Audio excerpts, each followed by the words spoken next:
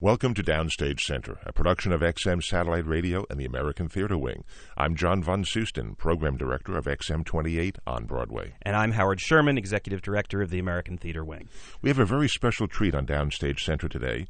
We have discovered a very rare, lost Rodgers and Hammerstein show, a show which most people do not know even exists.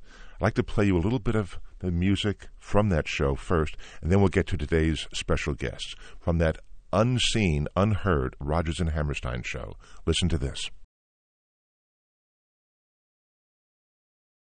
Well, as you might have guessed if you were listening very closely, that was not, in fact, a lost masterwork by Rodgers and Hammerstein. It is, in fact, the opening number of a terrific show called The Musical of Musicals, The Musical, which has been playing off-Broadway. It's already in its second engagement off-Broadway at the York Theatre Company. And the people who created the number from the lost Rodgers and Hammerstein musical, Korn, are in fact Eric Rockwell and Joanne Bogart, who are with us today, and they are the authors of The Musical of Musicals, The Musical. At some point, can I call that something shorter? The Musical of Musicals. Oh, there, that makes you can it leave so off much the easier. last musical. The last musical. Well, the last musical is silent. Welcome, Eric and Joanne. Welcome, both of you. Thank you. So, very simply, tell us what we just heard and what it's a part of. What you just heard is the opening from our version of a Rodgers and Hammerstein musical called Korn. And what we've done, The Musical of Musicals, the musical, is one story, a simple story, that we have musicalized 5 different ways, the way 5 different composer-lyricists teams would have done it. And the very simple story is, in fact, a classic but simple story we all know. Would you like to tell us the entire synopsis of the actual plot of The Musical of Musicals? Entire synopsis is, I can't pay the rent. You must pay the rent. I can't pay the rent. You must pay the rent. I'll pay the rent. That's it. That's the entire little story. And what we get to see as an audience is 4 performers Right. performing the same parts 5 times in 5 different versions as they would have been performed by a Rodgers and Hammerstein cast, a Stephen Sondheim cast, a Jerry Herman cast, a Kander and Ebb cast, and an Andrew Lloyd Webber cast. That's right. Is That's that correct? right. So in the Rodgers and Hammerstein, I play the villain, who is the landlord. And who must always, pay the and you rent. always play the villain. Yes, each- in all 5 variations.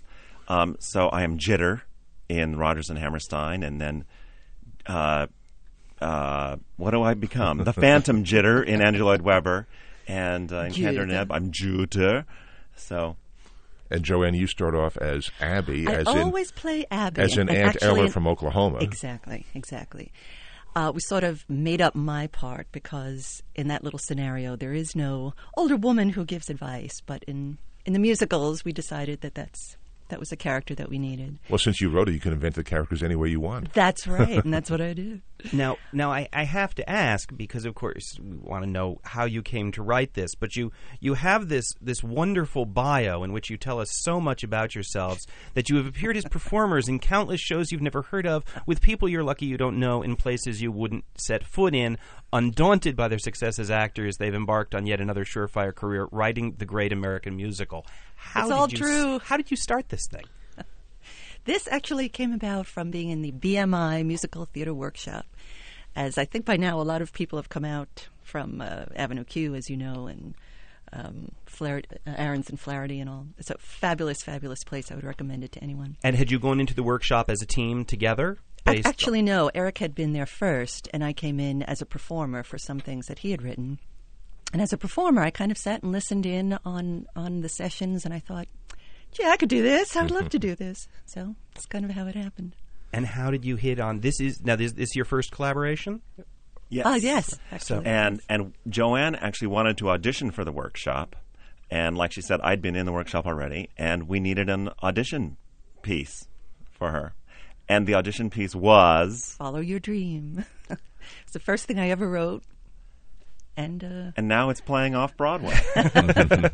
Now, that doesn't usually happen. So we wrote one song in the style of Rodgers and Hammerstein, that inspirational ballad that, like You'll Never Walk Alone and Climb Every Mountain, and we wrote our own version. And so really the show started out with that one song that was written as its own comic piece, and now it's the full show. And obviously, a few things must have taken place in between writing that song and having the full show. Were you encouraged to develop it? Did you just decide you found it so funny you wanted to keep going?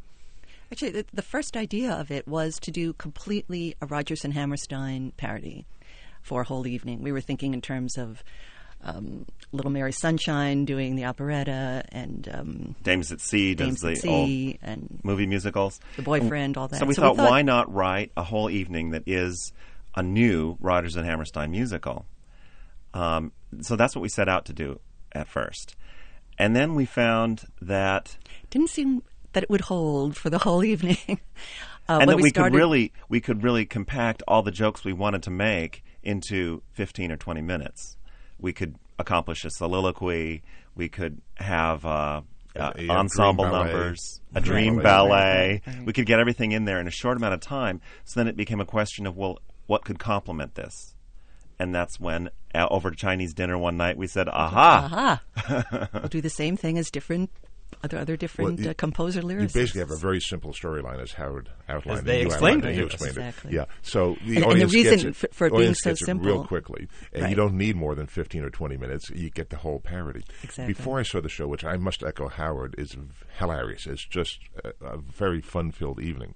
Before I saw it, though, I was mentally comparing it to Forbidden Broadway, which many of our listeners certainly know. It's been around for 20 years or so.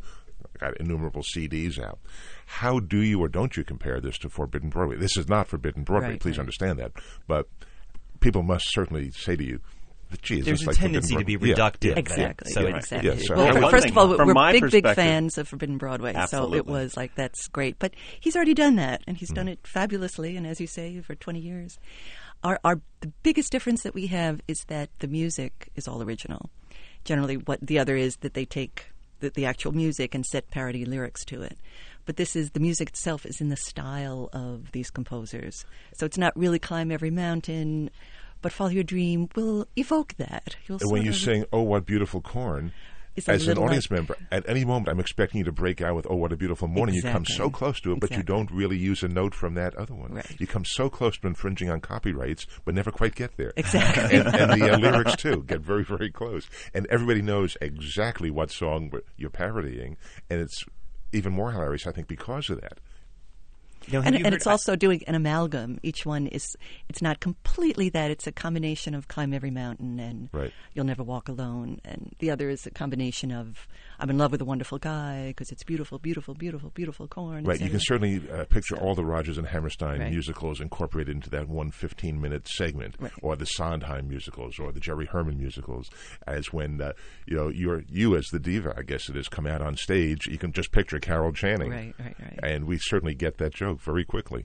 And again, that one was a tough one because, again, not wanting to be Forbidden Broadway, we didn't want it to be a real dead-on Carol Channing thing. So she has to be an amalgam of Carol Channing and Angela Lansbury and just leading lady type or whoever would be cast for that. So it's sort of evoking a type. Yeah. More And than were you doing a writing for specific- yourselves? Did you always think as you were going through this that you would be the performers in it? Originally, we were. We did it as a two-person thing for a long time, and we were encouraged. Make sure you keep it that way. You're wonderful performers, and keep it. The problem with that is that it becomes an act more than a theater piece. And we very much wanted it to make a theater piece. So now you have two very other talented performers with you, Exactly. Craig Foles, is that how you Craig pronounce it? Foles. F-O-L-S, Yes. and Lavette George. Yes, And they're they are just terrific. wonderful. We were just so pleased with them. How did they the- come to the show? Did you find them? Did they I find worked you? with Lavette 20 years ago in summer stock, and I always knew she was the funniest ingenue there was, and she still is. And Craig Foles is also in the BMI workshop. She must have been about an infant when you worked with her. Oh, yes, yes, yes. But it is interesting. John asks about bringing in the actors, and when Pam Hunt, in doing Reading Up, Pam Hunt was not somebody that you knew beforehand. So suddenly you had a director brought in to impose a structure on something that you'd thought up, you were writing for yourselves, you were always going to be a part of it. How did that affect the piece? How did that affect you all? It worked out beautifully, and I have to give a lot of credit to Jim Morgan at the York Theatre. He was one of the biggest things we're grateful for is for first-time writers basically, is what this comes out to. What you're seeing is what we wrote. We didn't have people coming and saying, no, you can't do this. It has to be this or that. He was so supportive of it, and he was the one who introduced us to Pam, who the same way she came in and she did. What we asked her to do was, as a director, do what we've done as the writer. We want it to look like a Jerry Herman show. We want Gower Champion choreography. In The Kander and Ebb, we want Bob Fosse choreography. Do the same thing. Do your take on what these directors and choreographers would do. And she added the visual element that, of course, we couldn't. Yet it's all that. evoked very simply with virtually no scenery to speak of. Absolutely. It's lighting and movement. Except for one roll-on staircase. That That's roll-on about the only- staircase. Well, it's amazing what a staircase can do when you're parodying musicals. Especially when you're doing Carol Channing's entrance. You kind of Exactly. need the staircase. Well, just for the listeners, the show is extremely simple. The four of you are dressed in basic black, not even a cowboy hat on a character when he comes out from the cornfield as Willie, Craig performing Willie, much as Curly would be, not even a cowboy hat. Yet we, the audience, get it without that. Was there ever any consideration to make it a little bit more elaborate, a little bit of costuming? There a little was, but I think in the final analysis, it was that it's best left to the audience's imagination, that they're going to fill in cowboy hats and haystacks and white picket fences or whatever you need there better than we could do with backdrops and clunky furniture pieces moving around. And then they would probably end up being sort of joke props. So we thought that would kind of take the level of the piece down a few steps. So we thought it's better just to keep it. It looks more like more of a tour de force It's to come a on, concert so that we've type created all these presentation. worlds with very little. Now, to come back accoutrement. to the writing of it, did you have to, as the composer, did you have to immerse yourself, Eric, in just listening to Sondheim or listening to Kander and Ebb like for days on end, and then you could write, or is it just something Well, you'd already I'd absorbed? spent my whole life doing that. So I was working on this piece unconsciously since I was 12. Okay. So it wasn't a matter of when we decided to do this, sitting down and saying, okay, I have to get to know the Sondheim repertoire. I already did. So more what I had to learn is the mechanics of their distinct styles in the accompaniment. I did have to do some analyzing to be able to capture their exact techniques. And of the composers that are living, have any of them been to see the show? Yes. Mr. Sondheim came to see us, and John Kander came to see the show, and they were both very gracious, and it was Very a gracious. huge moment. And you didn't hear from their lawyers afterwards, so everything's fine. When you were performing, did you know they were going to be in the audience? No, we didn't They realize until wisely after. did not tell us that. We were just chatting backstage, and there's a guy with a little parka on, and he turns around, and it's Stephen Sondheim. And the theater is very small, so I imagine you can see the people in the audience. Had you seen them sitting there, you may have. I don't reacted. actually. I never see. You don't really notice people It's in funny the 'cause audience because the lights are on you, and I tend to just. I can look out. see the audience, and throughout the run, I always thought I saw Sondheim. Every other performance, I'd come backstage and think that bearded He's in man the back third there in the row. back. There's that a form of shadowy- anxiety. That shadowy figure, it's him. He's here. He's here. I think the day he came, I didn't see him, and it was. But it was an amazing experience to finally meet someone who we both respected for so long. And John Kander, too, and Hal Prince has come. So it's been Carol a Channing huge treat came. for us. I'll give you a title for your next show: Seeing Sondheim. Good idea. Fashion a whole show around it. Yes. Well, we've been talking about the Right. Rodgers and Hammerstein and the the Sondheim. Sondheim. So why don't we take there's two tracks that we talked about playing. Eric, do you want to tell us about these two, because they're the parallel moments Yes. as you dealt with Well, dealing with the same moment by as two we said, different composers? we had to create a role for Joanne. And in every Rodgers and Hammerstein show, there is a wiser, older character woman who often sings in a hooty mezzo-soprano voice and gives great inspirational advice. And so that was in place for the Rodgers and Hammerstein in response to the ingenue's plight of, how can I pay my rent? Well, here's what you should do. And then Sondheim, that same character, has a surprisingly different take on giving the same moment of advice. So we're going to listen to, first, from the musical Korn, we're going to hear Follow Your Dream, and then we're going to segue to that same moment in the show a little complex as it might have been interpreted by Stephen Sondheim. We won't give away the joke until they hear the song. And So 2 songs from that- The Musical of Musicals, the musical. That both of these, Joanne, are you in the character of Abby, as it would have been performed under these 2 different scenarios. Exactly. In the style of both Rodgers and Hammerstein with Follow Your Dream, and the style of Stephen Sondheim with We're All Gonna Die. That's Abby herself, Joanne That is Bogart, of Abby. course. 2 very different worldviews. Very different worldviews. And actually, what this character throughout all 5 shows, what she evolved to, is really the voice of the composer and lyricist, because she gives advice in the story itself. She's the one who sort of gives their worldview. Obviously, in the Rodgers and Hammerstein, it's very heartfelt and inspirational, and it gets darker with Mr. Sondheim, and by the time we get to Candor and Ebb, it's Sell Your Body. It's very And I would guess that cynical the name Abby was not by accident. That had something to do with a certain columnist giving advice. There was a little bit of that when we get exactly. to Jerry Herman. We call her Dear Abby. How about some of the other names? Were they chosen for specific reasons? Like Jitter, your name, was that? They all It's a started combination from- Jigger, of Judd Judd. and Jigger. Jigger, right? And then we just read that in Green Grow the Lilacs, which is what Oklahoma is based on, the original name of Judd was Jeter. Oh. So it's a combination of all those things. But we knew that. Then how about the other 2 characters? What are their June names? was from Rodgers and Hammerstein. From June is Busting out all Busting over. Out, Right, so of we knew course. it had to be her. And there's a confusion at first that her name is May. And exactly then it becomes June, exactly, right? right. So we made her June, and then she's Junita for Revita, and she's Junie Faye. Junie Faye for Or Jerry Herman. So, Jerry Herman, Stephen Sondheim, Lloyd Webber, Rodgers and Hammerstein, Candor and Ebb. Candor and I was going somewhere else. Where's Frank Lesser? Where's Meredith Wilson? Where's Irving Berlin? Cole Porter? We thought are there missing Next segments time. of this? Well, we we did lost write- the musical of musicals, the we- musical. We did write Cole Porter. We did a Cole Porter version. Oh, well, tell us. And it just didn't end up in the show. We didn't. The show we didn't. It didn't need it.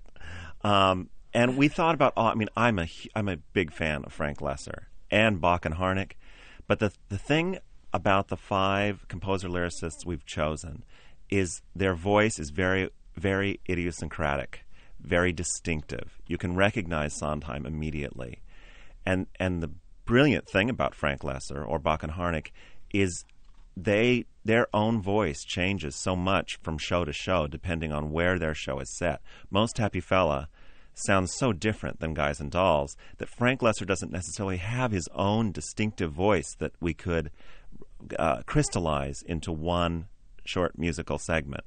So what we'd end up having to do is Guys and Dolls, or pick one of the shows. And what we tried to do is an amalgam, so it's someone with a body of work that you can draw a lot of parallels from each one. But can you tell us a little about the Cole Porter that didn't make it? Hum a tune. I mean, No. No, You're saving that for part 2 of the musical of musicals, right? Yeah. the special edition. I know it was going to be set on a boat. That's all I remember. It was set on a boat with showgirls doing a musical version of Chekhov's The The Seagull. Seagull. That's right. But Sondheim's voice in your show is not necessarily the same from early Sondheim, like Company, Exactly. through later Sondheim. His voice has changed somewhat. Right. And I noticed you did not use the very early Sondheim, like Gypsy or West Side Story. At least if it was there, I didn't notice it. Well, that's Right. But of course, because that's not There his was different Well, it wasn't his composer. music, but it was his Right. lyrics. Right, Yeah. right. So, So- but I noticed that you've written another show, which is a parody of Mickey and Judy musicals. Yes, golly gee whiz. So the parody form appeals to you. it does. It does. It does. So it comes, tell- Well, we even when we want to feel highfalutin, we call it satire. Okay. The I'm satire. my form. apologies. Yes. Yeah, we are very attracted to satire, and golly gee whiz, we wrote for the Tada Theater, which is a youth theater here in New York, and we had a great time writing that because we got to review all the old Mickey and Judy musicals. And much like Musical of Musicals, the musical, it was consolidating them all into one. Might And- that see the light of air at some point, light of day? don't know. It was written specifically for young Right. actors. Tada all is the- actually kids performing. Exactly, kids performing for the kids. shows. So I see. it might not be as sharp or sophisticated as it might be if we were doing it for a more general Well, audience. we've but it's thought very, about very sweet. about It's a working sweet on it kids though show. because it's a fun show. And It there's is a lot of fun, great though. songs in it. On the musical of musicals, is there any consideration to taking that a little bit larger than it is now, such as an Avenue Q started way off Broadway? You know, it has I developed. think all the powers involved, producer, director, the two of us as writers, I think we are all intent on keeping it a small show because it seems to work that way.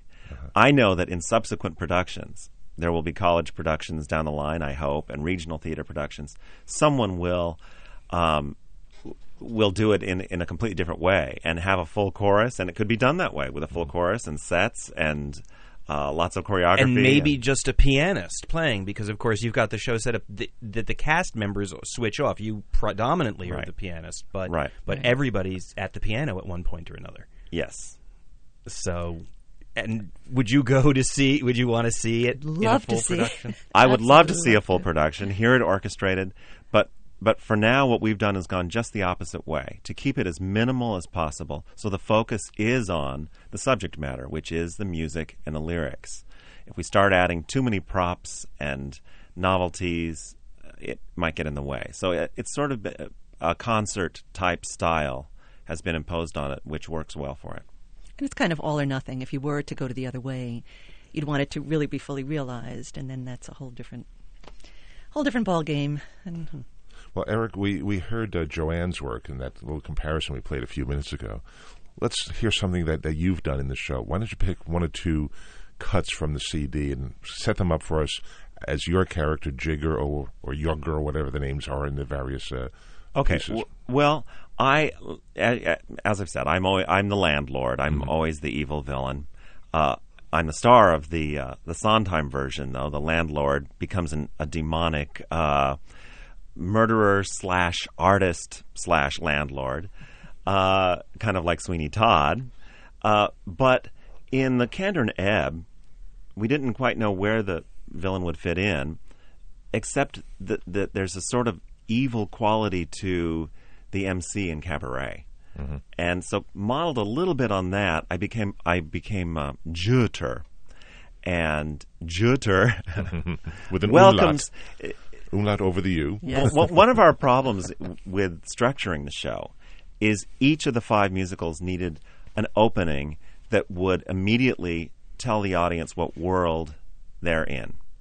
And Juter sings a number for the Kander and Ebb that I think will immediately pull people into where they're supposed to be. The opening stage direction says, the lights come up on a cabaret in Chicago. And then in a spotlight, we hear Juter sing that song. Not unlike Wilkelman in Cabaret. Very good. Very good. I picked up on that right away. Let's listen to that. From the musical of musicals, the musical, the beginning of the Kander and Ebb segment, Hola, Aloha, Hello. Eric Rockwell performing that. We're talking with Eric and with Joanne Bogart as well at XM28 on Broadway, Downstage Center. Howard Sherman and yours truly, John Von Zusten. After this show finally comes to whatever end, it's been extended, I understand, till the end of August. What's the... Until October 2nd. October gosh. 2nd. Oh, congratulations. Oh, that's news. Yes. October 2nd. Okay, Yes. well, maybe this will run forever. I was going to say what's next for you, but maybe this will be around for quite some time. October that's We 2nd. We're hope hoping, so. we're hoping. Yes. You know, something we asked people a couple of times on this show is always the effect of a long run. There's certainly something about your show which, I won't want to say requires, but it's exceedingly helpful if you know the material that you're referencing in it. As the run is going on, do you think you're constantly getting people who know everything? Do the jokes land in different ways or in different segments on different nights? Oh. What's that been like? So different. So different. It's such a diverse reaction. More and more, I think, as the run goes on, we are attracting our target audience. We are attracting people who do know the material. And there are so many that do know the material. They're laughing at jokes that I didn't even know were there. But there are audiences that clearly aren't as aware of the source material, in a sense. They don't know musicals as well, and they seem to enjoy it on a completely different level. They're smiling, they're laughing at some of the broad humor of it, and they have a great time. But we can hear that they're not getting tiny little references to shows and stuff that. And sometimes even a particular audience, we can tell that this is a Sondheim crowd. They'll be polite during the Rodgers and Hammerstein, but they pick up everything in Sondheim, or vice versa. Some people are a little lost there. So every night it's a different, unpredictable. But yes. now you think, interestingly, that more of the aficionados, this has become the underground hit of people saying, you really got to go see this. You're gonna and lots of repeat people. So many people afterwards say, "This is my second time. It's my third time. I told my friend we're coming again." It's that kind of show. I think it's getting a little cult following. But I think, although it certainly helps to be familiar with the material, it's not imperative. In other words, the show will still be funny. Yes. Not at all. But you will still get more of it if you do know the I material. think for some people who don't know really how to distinguish Rodgers and Hammerstein from Sondheim, or don't know the musicals, this is a great way to find out. Mm-hmm. It's like a potpourri. It's like a buffet of musicals. And after seeing it, you can say, I bet I would like that Jerry Herman, because it's a great introduction to basically what these musicals are like. Well, it's a terrific show. I'm delighted to hear that you are going to be playing in it at the York Theatre at least through October, maybe longer, I'm sure, when this started, because that'll make it a year at that point. You really started up in November of last year, ran until about January, closed for a while, and then came back again in June or so. Yeah. So we think of ourselves as the little show that could, the little musical that could. We just keep coming back. Now, we, of course, have listeners throughout America. If people come to New York on summer vacation, they want to see your show, how do they get tickets for it? Can you buy tickets online? SmartTix, I think, SmartTix.com. I think that's where tickets are available online. Can you buy it's it at the York Theatre. At the York Theatre. 54th and Lex. It's in the Citicorp building, isn't it? Yes. Yeah. And you can buy it at the box office. Say a little bit louder the address again. 619 Lexington Avenue. It's 54th Street and Lex. 54th Street, Lexington Avenue. In the basement of the Citicorp building. Right. Yeah. The musical of musicals, the musical. You have to get all those musical credits in there, don't we? Our guests today on Downstage Center, Joanne Bogart and Eric Rockwell, the creators and stars of the show. A very funny show, and we really appreciate you coming in today. Thank you so much. Thank you so much. I'm John Von Soosten from XM28 on Broadway. I'm Howard Sherman from the American Theatre Wing. Please join us again next time. Thank you.